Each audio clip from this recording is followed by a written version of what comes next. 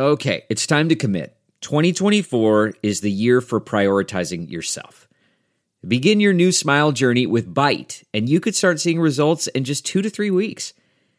Just order your at-home impression kit today for only $14.95 at Byte.com.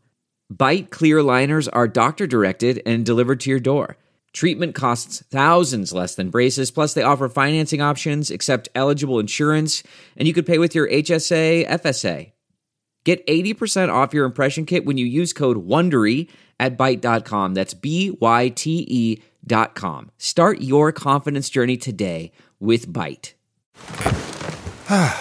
The comfort of your favorite seat is now your comfy car selling command center, thanks to Carvana. It doesn't get any better than this. Your favorite seat's the best spot in the house. Make it even better by entering your license plate or VIN and getting a real offer in minutes. There really is no place like home. And speaking of home, Carvana will pick up your car from yours after you finalize your offer.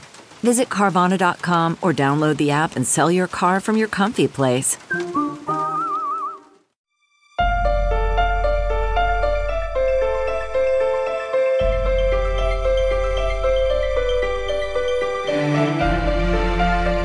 Common Sense with Dr. Ben Carson. Welcome to another episode of Common Sense. I'm Dr. Ben Carson. So thrilled to have you with us today. We're going to be talking about election integrity. And, it is so important that people trust the results of elections. And we've seen a lot of distrust on both sides in recent elections. And we're going to talk today about what can be done, including how do we restore faith in our system.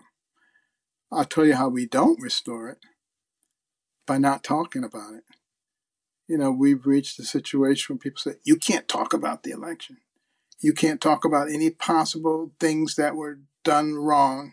You can't talk about fraud. Some of the networks won't even mention such terms. That doesn't make a lot of sense. That's sort of like somebody stole the cookies from the cookie jar and then said, no one can talk about the cookie jar. That's not a good approach for a transparent, open, and fair society. So today we're going to be talking about how we can change that. And we have a wonderful guest. And I think we all know the name, Dinesh D'Souza, whose most recent political documentary, 2000 Mules, is the most successful political documentary since his last political documentary, Obama's America. He makes all of these very successful documentaries. But of course, the left has come out in droves with criticisms. And of course, there's nothing that's ever perfect. There's no question about that. But we'll be exploring with Dinesh today why he made this movie, what he hoped to accomplish, some of the criticisms that have been leveled. And we need to all be thinking about how do we get rid of the distrust that people have for our election system. People don't trust the voting machines. People don't trust a lot of the nonprofits. They don't trust the methodologies that are used. And hopefully after this program, we can all be starting to think about what we can do in our sphere of influence to make a difference. So, Dinesh, thank you for being here. You are a true patriot, but I don't think many people know a whole lot about your background and your upbringing. Could you just start out by telling us a little bit about that? Certainly. Thank you for having me. And I grew up in a middle-class family in Bombay, India. I have a brother and sister, and they're still in India. I came to America at the age of 17. I was selected for a sort of Rotary Youth Exchange program, so I came on a one-year exchange fellowship. I lived in Arizona with host families. I went to the 12th grade of high school. But I sort of caught the American bug. I ended up applying to college. I went to Dartmouth in New Hampshire. And in a sense, I came and I never went home. I stayed on, became an American citizen. Now, that took me a while. I became a citizen in 1991. In fact, after having served for a couple of years in the Reagan White House. And I've been in, for most of my career, in so-called think tanks, the American Enterprise Institute, the Hoover Institution. But for the last 10 years or so, I have, in addition to my normal career of writing books and giving speeches, I also got into the documentary film business, and I've made now 6 documentaries, of which 2,000 Mules is the latest one. Incredible. And what about your family? You have, I think, just like Candy and I, you and Debbie have 3 children, do you not? We do. We actually have 3 in their 20s, and they range from 22 to 27. My daughter Danielle is very involved in politics. In fact, she was the youngest member of Women for Trump. She was on the Women for Trump board and did some traveling with the campaign. And she's now doing a show for the Epoch Times, Epoch TV. So yes, I'm very proud of my family, and Debbie and I work together on all our projects, and in fact do the films together. Fantastic. Well, let's get to what everybody's talking about these days. Your most recent movie, 2,000 Mules, that highlighted some of the questionable things that may have happened during the 2020 election. Why was this an important film to make, and what did you hope to accomplish? The film I found interesting, and I got behind it. It's based upon the research done by an election intelligence group called True the Vote. And the reason I found their work fascinating is they approach the whole topic of election fraud in a completely original way. They don't rely on pointing out anomalies, things like, how did Trump win the bellwether counties and still lose the election? Because anomalies are strange, but anomalies sometimes do have explanations. Strange things can sometimes be accounted for. And many other people have pointed to episodic fraud. A dead guy voting over here, a guy moved out of state over there. But that's not systematic fraud. And courts, when they consider these matters, they use a principle that is called the but-for principle. But for this alleged fraud, would the election have come out differently? So if you're talking about fraud that's too minimal to affect the outcome, it's interesting, and it doesn't mean we shouldn't look at it, but it's not going to change the result. And for this reason, courts tend, by and large, to look away from those kinds of claims. But what I found with True the Vote is that they were looking at this in a novel way, using new forms of technology that are now being used in many other walks of life, in particular so-called cell phone geo-tracking, the tracking of the movements of your phone. And they were also able to obtain some video evidence. Just a moment on the geo-tracking. Can they specifically identify an individual's phone? Yes, absolutely. All our phones have a unique ID. It's not the cell phone number. It's a code inside the phone. And you can almost call it a digital signature. It belongs only to that phone. Now, obviously, you or I can give our phone to our wife, and our wives can be at the drop box stuffing the ballots. But that your phone is at that location and that given time is not open to reasonable doubt. And that is actually used by the police and the FBI to track criminals now, is it not? Absolutely. It's used all the time. In fact, in the movie itself, there is we talk about a murder. And what True the Vote does is they buy the cell phone geo-tracking, and they show that when you look at the shooter, by the way, this is the murder of a young girl, Sikoria Turner, in Atlanta, right about in the months leading up to the election. She was shot right outside of Wendy's at a Black Lives Matter riot. And essentially what True the Vote does is they buy the cell phone data, and they show that when you look at the time and the location and the angle of the shot, there's only a handful of cell phone devices that could have been the shooter. It doesn't mean you know exactly who it is, but you can draw a circle and say, these are some plausible suspects that law enforcement needs to look at. And it's that exact same technology that is now being applied to ballot trafficking. Interesting. So how is it that you became aware of this, and how were you actually able to access the data? Can anybody get it? Yeah, you can get it and I can get it. True the Vote was able to get it. They got a grant from a donor. And they were able to, they spent about $1 million, and they bought the movement of every cell phone in the greater Atlanta area, in Phoenix, in Milwaukee, in Detroit, and the greater Philadelphia area for this time period, October 1 through Election Day. And in Georgia, they also bought it for the runoffs, the Senate runoffs in early January. So they bought the movement of every cell phone in a particular area. And then they searched for phones, for cell phone devices that went to 10 or more mail-in drop boxes. It's very important to realize that we're not talking about post boxes, because you and I may go to the post office to drop off a utility bill and to pay our mortgage and to send a letter to my mom. But a ballot drop box exists for only one purpose, to put in ballots. So there's no reason for someone to go to more than one ballot drop box. But by setting the high bar of 10 or more, there's really no innocent explanation. The only reason to go to 10 or more drop boxes is to stuff ballots into them. Anybody can get this data? Who do they pay to get this data? So you probably don't know, but there is a giant industry in the country now that aggregates this data from our cell phones. This is, by the way, not pinging off of towers like in the old days.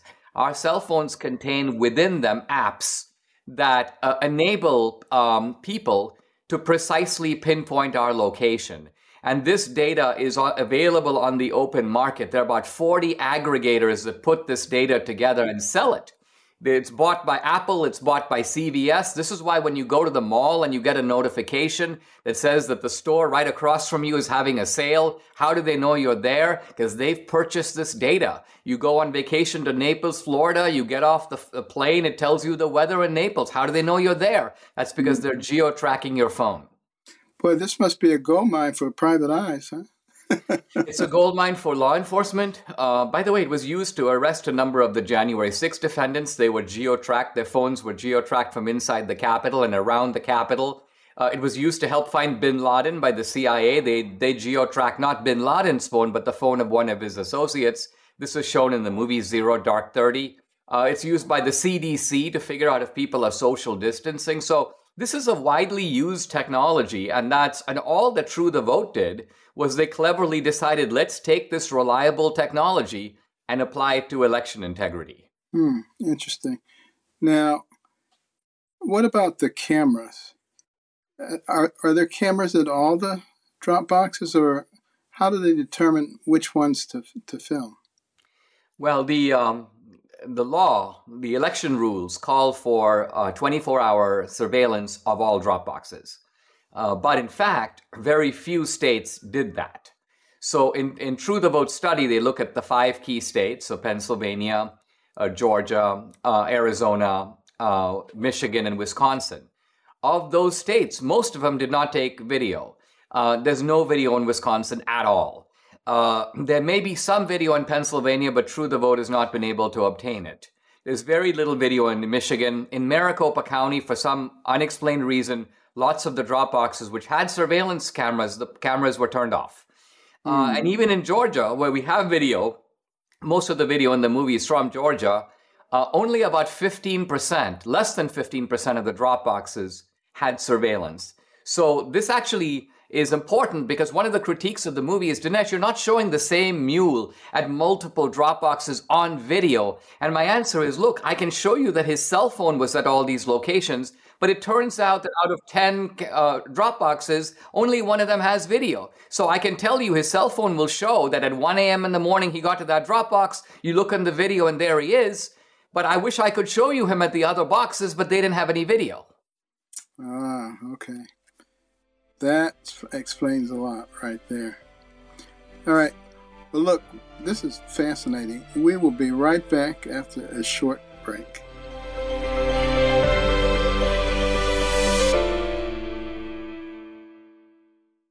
Delve into the shadows of the mind with Sleeping Dogs, a gripping murder mystery starring Academy Award winner Russell Crowe. Now available on digital. Crowe portrays an ex-homicide detective unraveling a brutal murder he can't recall. Uncovering secrets from his past, he learns a chilling truth. It's best to let sleeping dogs lie. Visit sleepingdogsmovie.com/Wondery to watch Sleeping Dogs, now on digital. That's sleepingdogsmovie.com/Wondery. CarMax is putting peace of mind back in car shopping by putting you in the driver's seat to find a ride that's right for you. Because at CarMax, we believe you shouldn't just settle for a car. You should love your car. That's why every car we sell is CarMax certified quality, so you can be sure with upfront pricing that's the same for every customer. So don't settle. Find love at first drive and start shopping now at CarMax.com. CarMax, the way car buying should be.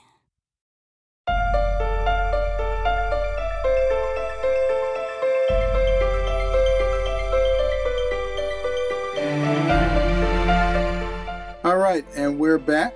Common Sense. This week's guest, Dinesh D'Souza, a name that has become a household word in America. And Dinesh, first of all, congratulations on all the amazing work that you've done over the years to try to reveal things. I know it has made you less than popular among certain factions of our political system, and that you actually paid a significant price, didn't you? Actually have to spend some time in prison. Well, not prison per se, but a so-called confinement center, which is a federal confinement facility, typically for people who have served their sentences and are at the very end of their sentences before they're released into the general public. So I spent 8 months in overnight confinement at a facility outside of San Diego, a very eye-opening experience, and in some ways one that helped me to see more deeply into the way in which politics has now become a little gangsterized in America. Yeah, absolutely. Well, you've heard all of these charges, about things being less than above board. Are you convinced in your mind that there was enough things that it could potentially have changed the election result? Potentially, yes. And I say this with a little bit of care because there's one thing that you can't do that would clinch the case. And so you have to approach this another way. The one thing you cannot do is go back to the ballots and find, if you will, the fraudulent or counterfeit ballots. Why? Because once an absentee or mail-in ballot is taken out of the envelope, the only name and address and signature are on the envelope. And once the ballot is then detached from it, you can never put those two pieces back together. And again, the ballot is mixed in with all the other ballots. And so there's no way to reverse engineer the 2020 election. I have to admit that up front. Right. But what we are able to show is that you've got a large population, we call it 2,000 mules because at least 2,000 of these paid political operatives who are delivering illegal and fraudulent votes to ballot drop boxes. We don't have the names of those people, but True the Vote does have their cell phone IDs, which means that law enforcement can easily unmask them. The process of unmasking is nothing more than getting a warrant and going to the cell phone provider and getting their names, and then going to the mules and basically saying, who put you up to this? Who paid you? Where did you get the ballots from? Who gave them to you? And so on. And that really, I think, is the logical next step in this process. Of course, there are many people resisting that step, acting like, well, nothing needs to be done. But quite frankly, if you really want to find out what's going on, or even to try to prove the film wrong, you could do that by taking that next step. Well, why aren't they doing it? Because of politics. So if you look at the areas we're focused on, they are heavily Democratic urban areas. We're talking about Philadelphia. We're talking about Detroit. We're talking about Milwaukee. So typically, you have a Democratic political establishment in those areas, Democratic Secretary of State in many cases, Democratic Attorney General. So these guys are not going to be too hasty or eager to want to investigate fraud that is coming from their side. Now, there's a couple of exceptions, and that is Mark Brnovich is the Attorney General in Arizona. He does have the power to do prosecutions, and in fact, he is going about it. So there is some progress in Arizona, not so much in Maricopa, which is a heavily Democratic area, but in Yuma County, in Arizona, the sheriff has arrested people. He has raided one of the nonprofits. He has opened 16 voter fraud cases that he's currently investigating. So there is stuff that's going on. In Georgia, there's an investigation in response to what True the Vote has submitted. But I'm a little less sure where that's going. It appears to be something moving, well, let's just say at a little bit of a Durham-like tortoise pace. Well, it seems to me that the mules were doing what they were doing for monetary reasons. And therefore, if you were to offer them some money to come forward, you could prove who they were based on the information from the cell phone. So you could tell that they were legitimate mules, and they could then tell who put them up to that. Would that not seem like a reasonable approach? It's a very good idea, and I'm actually going to start thinking about it because I might very well, and you'll know exactly where the idea came from if I do it. I'll be offering a reward in each of the 5 states for the first person to come forward. You know what? It may not be the mule who comes forward, but you know what? I think if you offered a sum of money, somebody's going to come forward and identify mules. It could be like, my friend down the street was boasting about how he put in, 400 ballots. And so I think, yes, just precisely because law enforcement seems to be moving in a very sluggish, manner, something like this may be needed to goad the process forward. Yeah. Well, I'm curious about what you think about, what's going on right now with the January 6th commission hearings. What's your opinion of what we're going to learn from that? Well, I think it is a staged affair. It's important for people to realize, quite apart from what I think about it, that this is not a real trial. Ordinary Americans might be fooled into thinking that they're watching some kind of a trial. But in a trial, you have adversaries, you have cross-examination, you have an ability to test evidence. None of that is going on here. This is a one-sided operation. It's essentially Democrats on the committee, and the Republicans on the committee are on the same side as the Democrats. And so it's a kind of, you could almost call it an anti-Trump, theatrical performance that is being done with the collusion and help of the media. But it shouldn't be mistaken for a genuine fact-finding investigation. When they read a tweet from Trump, they will often edit the tweet so that if he ends with something like love and compassion, they won't say that because it undercuts the narrative that he's provoking violence. And so you're getting a highly edited, selected version of events, not a full picture. Yeah, it has been troublesome, looking at the role of the media more recently, because, as you know, the press is the only business that's protected by our Constitution. And the reason for that is because they're supposed to disseminate unbiased information to the people so that the people can make decisions. When they put their thumb on the scale, it really distorts the original intent of the way that our country was set up. And it's where I think we're starting to see some of the rotten fruits from that. But I don't think that most of the people in the media today have really thought this thing through. Because when you look at communist and socialist regimes, the first thing they do when they gain absolute power is totally control the media. So do they recognize that they are in the process of creating their own demise? I suspect they would say, oh, we're not going to go socialist. We're not going to go communist. All you have to do is read the tea leaves. The handwriting is on the wall. This is the way it always starts. And manipulating people's rights, their freedom of speech. Some people say, but we have complete freedom of speech. Do you really? If media and big tech can shut you down and can basically cancel you with the compliance of the government, isn't that the same as if the government were doing it? And, that's something that we have to think about as citizens of this great country, as our rights are slowly eroding. Although I do think people are waking up. What is your impression as you travel around? I want to ask you that. And then after that, I would really like to hear your thoughts about election processes in other parts of the world and how they differ from ours.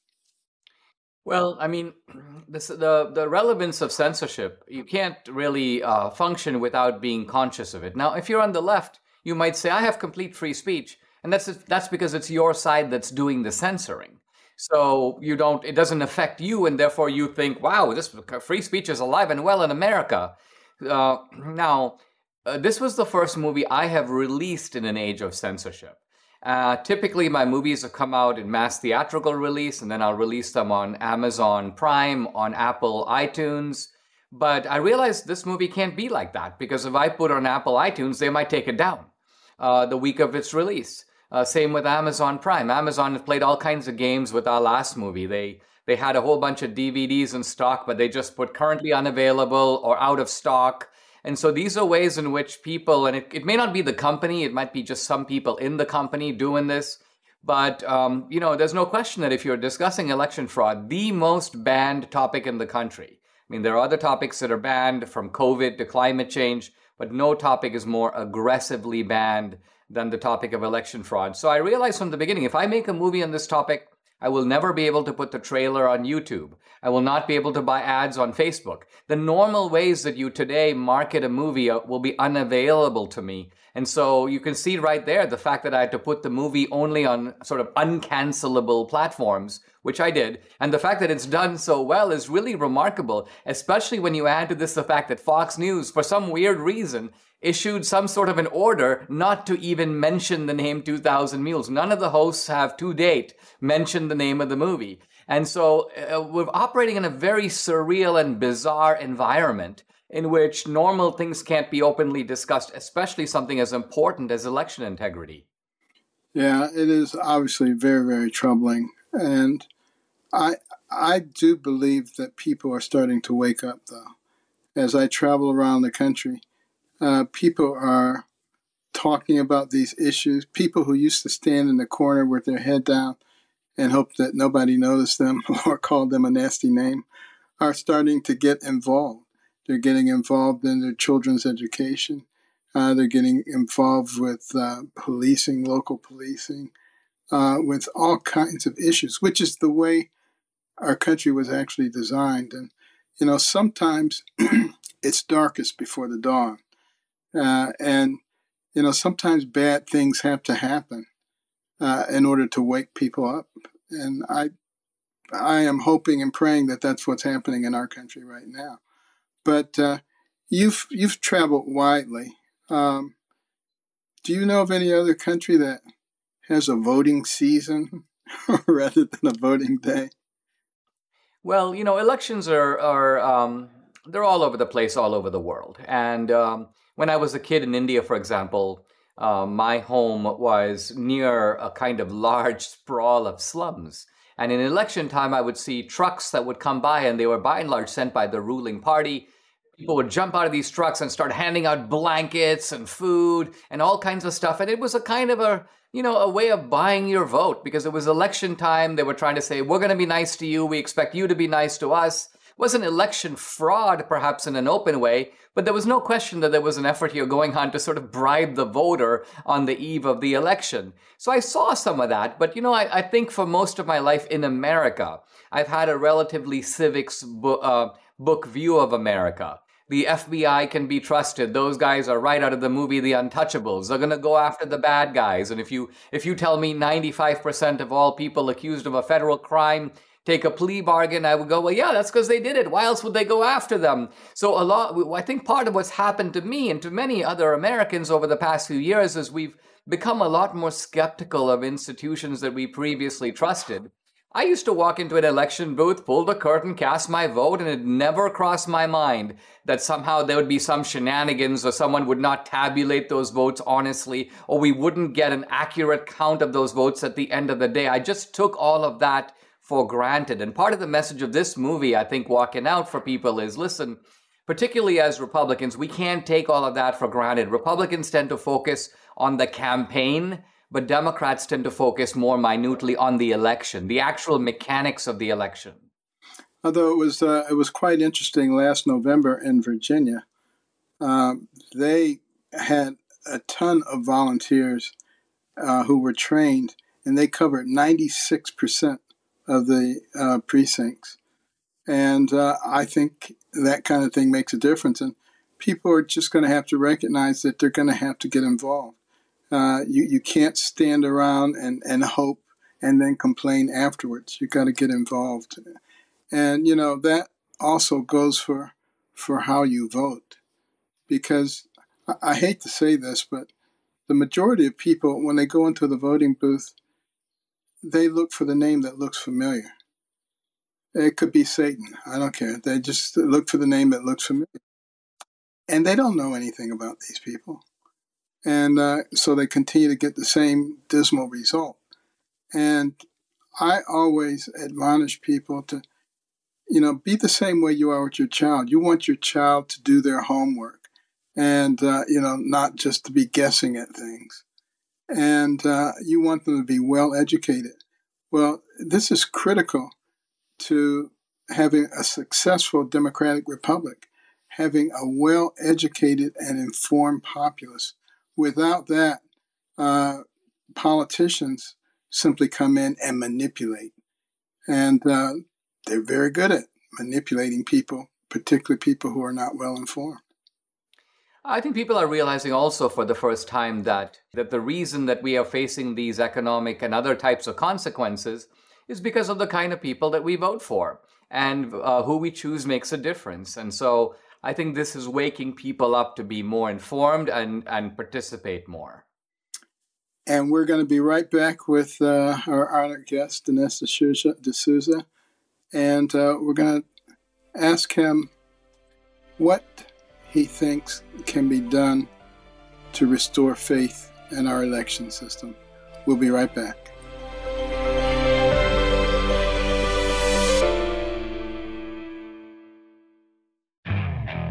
Okay, picture this. It's Friday afternoon when a thought hits you. I can spend another weekend doing the same old whatever, or I can hop into my all-new Hyundai Santa Fe and hit the road. With available H-Track all-wheel drive and 3-row seating, my whole family can head deep into the wild.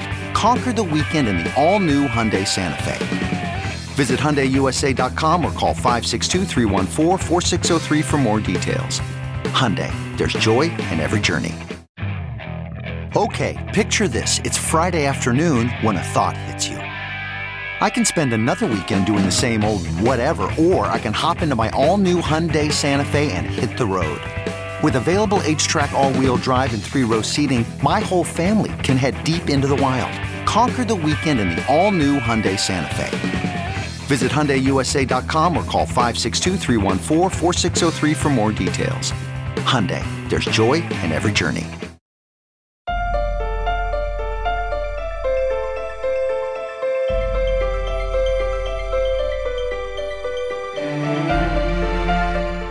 And we're back again with Dinesh D'Souza, talking about bigger issues than just election. We're talking about our country right now. And but one question I would like to ask you before I transition to another area very quickly is, what do you think should be done right now to restore faith? There's so many people who just do not have faith in our system anymore. I mean, some of the things that are being done in the so-called voter integrity laws are good, but they're not sufficient. We obviously need people to be able to identify themselves. Voter IDs is critical. Signature matching is critical, especially for absentee ballots. I mean, think about it. When you show up to vote in person, there are ways to verify that it's you. But if you're sending in an absentee or mail-in ballot, you're not there. All they have is an envelope. So they need to make sure that that envelope is coming and has been signed by an actual eligible, valid voter. And if you don't do that, then essentially you have allowed the process to become vulnerable to all kinds of fraud and corruption. The other important thing is to have surveillance on the drop boxes. I mean, it seems unbelievable in a time when technology doesn't cost very much, and when every, Home Depot, every mall, every parking lot, every ATM has surveillance, why we wouldn't have surveillance on the drop boxes is kind of unbelievable. It's actually mandated in the election rules. And many states said they would do it, but then they used the pretext of COVID in 2020 not to do it. Many sensible and practical ways that you can improve the process. I mean, obviously, ideally, I'd like to have a single election day. People show up in person, they vote. There are obviously exceptions for people who are military and away, or people who are sick and incapacitated. I understand all that. But by and large, that would be the ideal. But I also know that election laws are made at the state level, which means you're going to have a variety of laws. Some states are obviously going to continue to have drop boxes. And I think if you're going to have drop boxes, you need to have constant surveillance on them. It sounds like a lot of people have actually thought these things through and put the right regulations in place. It's just that we don't enforce them. We don't do what has been suggested. And so the problem continues. There's going to have to be a real commitment on behalf of those who have been empowered by the people to do their job. And yeah, I mean, it is worth noting, though, that there is a party, the Democratic Party, that fights all these reforms. Their catch-all phrase is voter suppression. It's almost as if they were to say that, listen, if you ask a bank teller to check the signature on the check and make sure it's written by the person it claims to be, that's banking suppression, because it's going to discourage people from writing checks or going to the bank. Or if an airline says you got to show your ID before you go through security, that's airline suppression. People of color can't really get those. I mean, it's so ridiculous in any other context. People get IDs to go to the bank, to open a bank account, to go to the doctor. And yet somehow when it comes to voting, it turns out to be something that's supposedly all too difficult for people like you and me. People of color, supposedly we just don't know how to go about doing those things. Well, that actually brings me to my next question. And that is, it seems like all of a sudden everything circles back to race in our country after enormous amounts of progress have been made. And we're in a place where schools are teaching children that the most important determinant of what happens to them is the color of their skin. And I don't know what your experience has been since you came to America, but what do you think is the state of race in America? I have a book that we recently released called Created Equal, The Painful Past, Confusing Present, and Hopeful Future of Race in America. So it's something that I've been thinking about diligently. But I'd like to hear what you think about the state of race in America. Well, my view is that we need the concept of a colorblind, not necessarily a colorblind society, but colorblind laws. There's a difference, because sometimes when you say to people, they think you're saying to them that you should ignore people's appearance, you should ignore their culture, you should ignore their history, and that colorblind implies a certain kind of erasure of identity.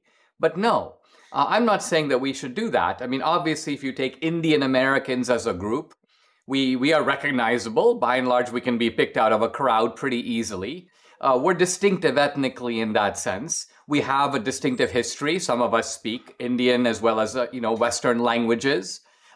We don't want to erase that. But if you or I are competing in a race or in a basketball game, or we're competing in a math test or in the firefighter's test, or we both want to be admitted to the civil service, is there any alternative in a multiracial society than to say, listen, we're going to look at your characteristics as an individual. We're going to look and see what you bring to the table, and we're going to judge you based upon, to go back to Martin Luther King, the content of your character. I don't see how a society can really move forward unless it adopts that race-blind principle.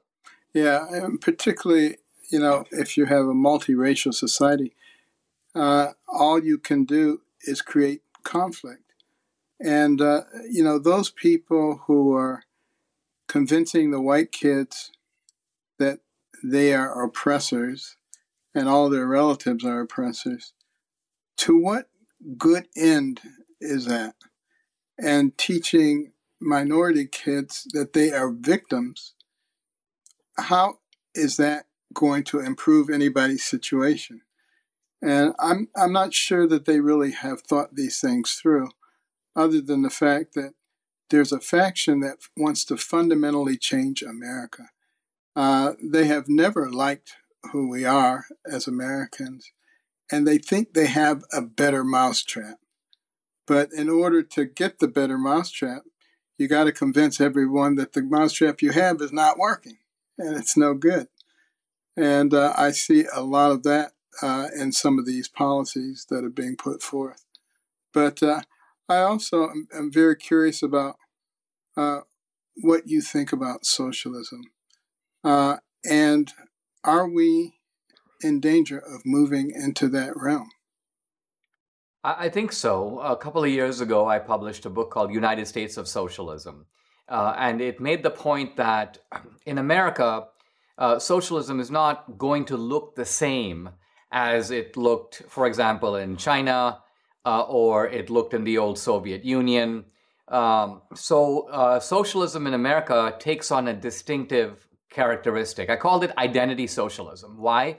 Because it's a marriage of identity politics and socialism. You notice that in America, the class distinction is less potent than the ethnic or racial distinction.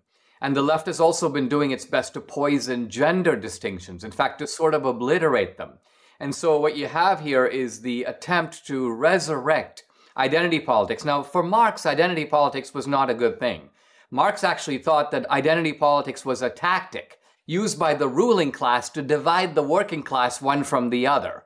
But in today's socialism, it marches behind the banner of identity politics, and it seeks to take the Marxian division, which is basically the rich against the poor, and add to it a multi-layered division, not just rich against poor, but black against white, male against female, straight against gay. And so you essentially divide the society and polarize it many different ways, ultimately to create a socialist ruling class that will adjudicate and arbitrate these conflicts. Yeah, that sounds exactly right. Now, you seem to be unafraid of controversy. And what motivates you to keep going? I mean, you are being attacked constantly. What motivates you? I mean, you've done well in life. You could sit back and just play golf and read your books and relax and have a good time. Why do you do this, knowing that you're going to be attacked so vigorously? Well, I think the reason is twofold. One is I think that my life has been remarkably blessed in America. I've not only heard about the American dream, talked about the American dream, but I've had a chance to live it out. And live it out not merely in the sense that the American dream of bettering yourself or having a more prosperous life, but being the architect of your own life, being able to do things with your life that you would not be able to do if you stayed in your own home country. So I'm very grateful to America, and I feel like part of what I'm doing is settling a debt, which is to say giving back to a country that has given me so much. That's one of my motivations. The other is that I've developed a personality, and maybe this has arisen out of this kind of political minefield and conflict in which my persona in normal life is completely different from in public life. In normal life, I avoid controversy. I try to find the middle ground. I'm always, in a sense, trying to get the other person's point of view, and I'm very non-confrontational. However, in the public domain, I'm the exact opposite, which is to say, I recognize that the left is very hard-hitting. I'm a little bit unnerved by the kind of placidity and easygoingness and nice guyism of the Republicans, because I think that the left takes advantage of it. One reason the left does the things it does is it counts on us not to do it to them. They say, we'll censor you, because even if those guys come to power, they'd never censor us. We'll use the deep state against them, because even if they come to power, they'll never use the deep state against us. We'll pack the court, because even if they come to power, they are very content to have the justices number just 9. So the left basically feels that this aggression on their part will never be reciprocated by our side. And so part of my mission here is to toughen the spine of the Republican Party, not to exactly mimic or imitate the Democrats, but to recognize that we're up against some people who don't play by the same rules. And, I'm very hopeful that we will come to a place in our society where we don't think in terms of Republicans and Democrats. We think in terms of Americans and people who grasp the principles that made us into a great nation. I mean, you think about it. we went from a bunch of ragtag militiamen to the pinnacle of the world in record time. Not Democrats, not Republicans, but Americans who had that can-do attitude, who had a sense of faith, who recognized that there was such thing as good and evil, who practiced love your neighbor, not cancel your neighbor. Individuals who believed in liberty and who were willing to do what was necessary to maintain that liberty for themselves and for their neighbors. People who believe in community and would do anything for the others in their community to strengthen the whole. And people who respected life from the womb to the tomb. And that's where we have to get back to. And I hope that, we, as you know, are a very reactive country. We just don't sort of plan ahead and do what needs to be done, but we react like crazy. And the reaction to the extreme left may be too much. It may move too far. And it's something that we're all going to have to think about. And we need to start thinking more as Americans than as Democrats or Republicans. But your voice is so incredibly important. And I just want to thank you for being with us today, for sharing these amazing thoughts, and for having the courage to stand up for what you believe in. And we'll be right back with some closing thoughts.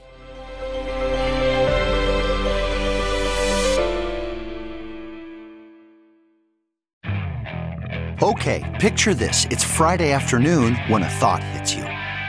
I can spend another weekend doing the same old whatever, or I can hop into my all-new Hyundai Santa Fe and hit the road. With available H-Track all-wheel drive and 3-row seating, my whole family can head deep into the wild. Conquer the weekend in the all-new Hyundai Santa Fe. Visit HyundaiUSA.com or call 562-314-4603 for more details. Hyundai, there's joy in every journey. What makes a life a good one? Is it the adventure you have? Or the friends you find along the way? Maybe it's pursuing your passion while striving to protect, defend, and save what you believe in every single day. So what makes a life a good one? In the Coast Guard, we think it's all of the above and more. But you'll have to find out for yourself. Visit gocoastguard.com to learn more.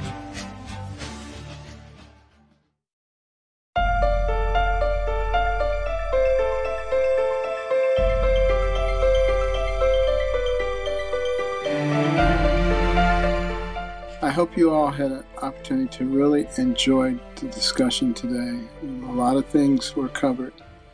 But election integrity is the bedrock of a democratic republic, which is what we have in this country.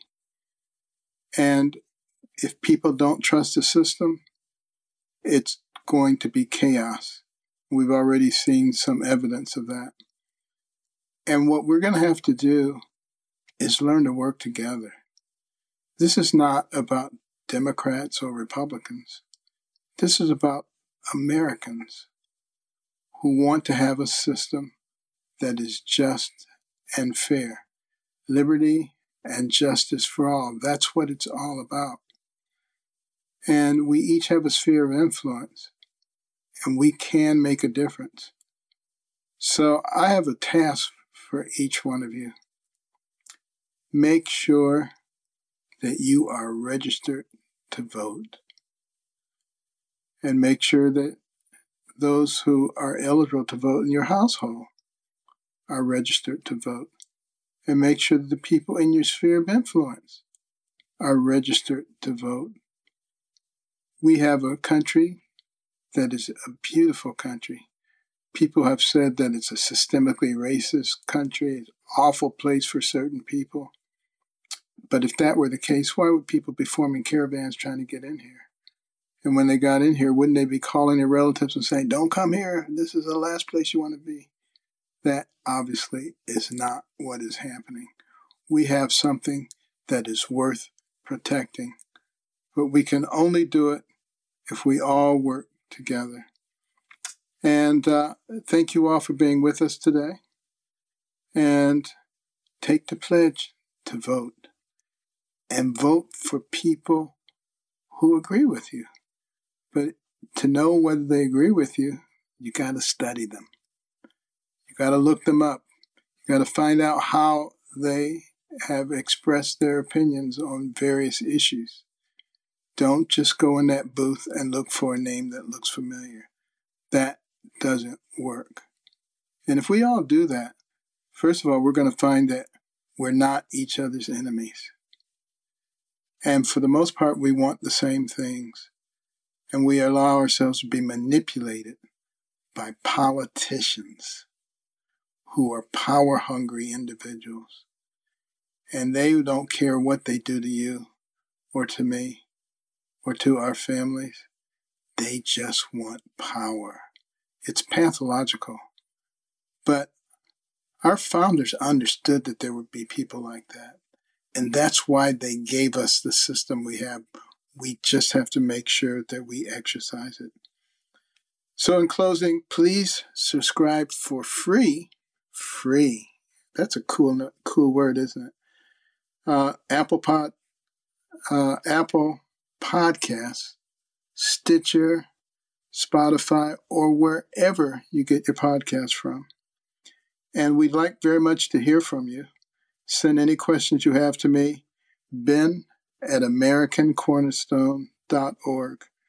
We'll try to answer them on the show.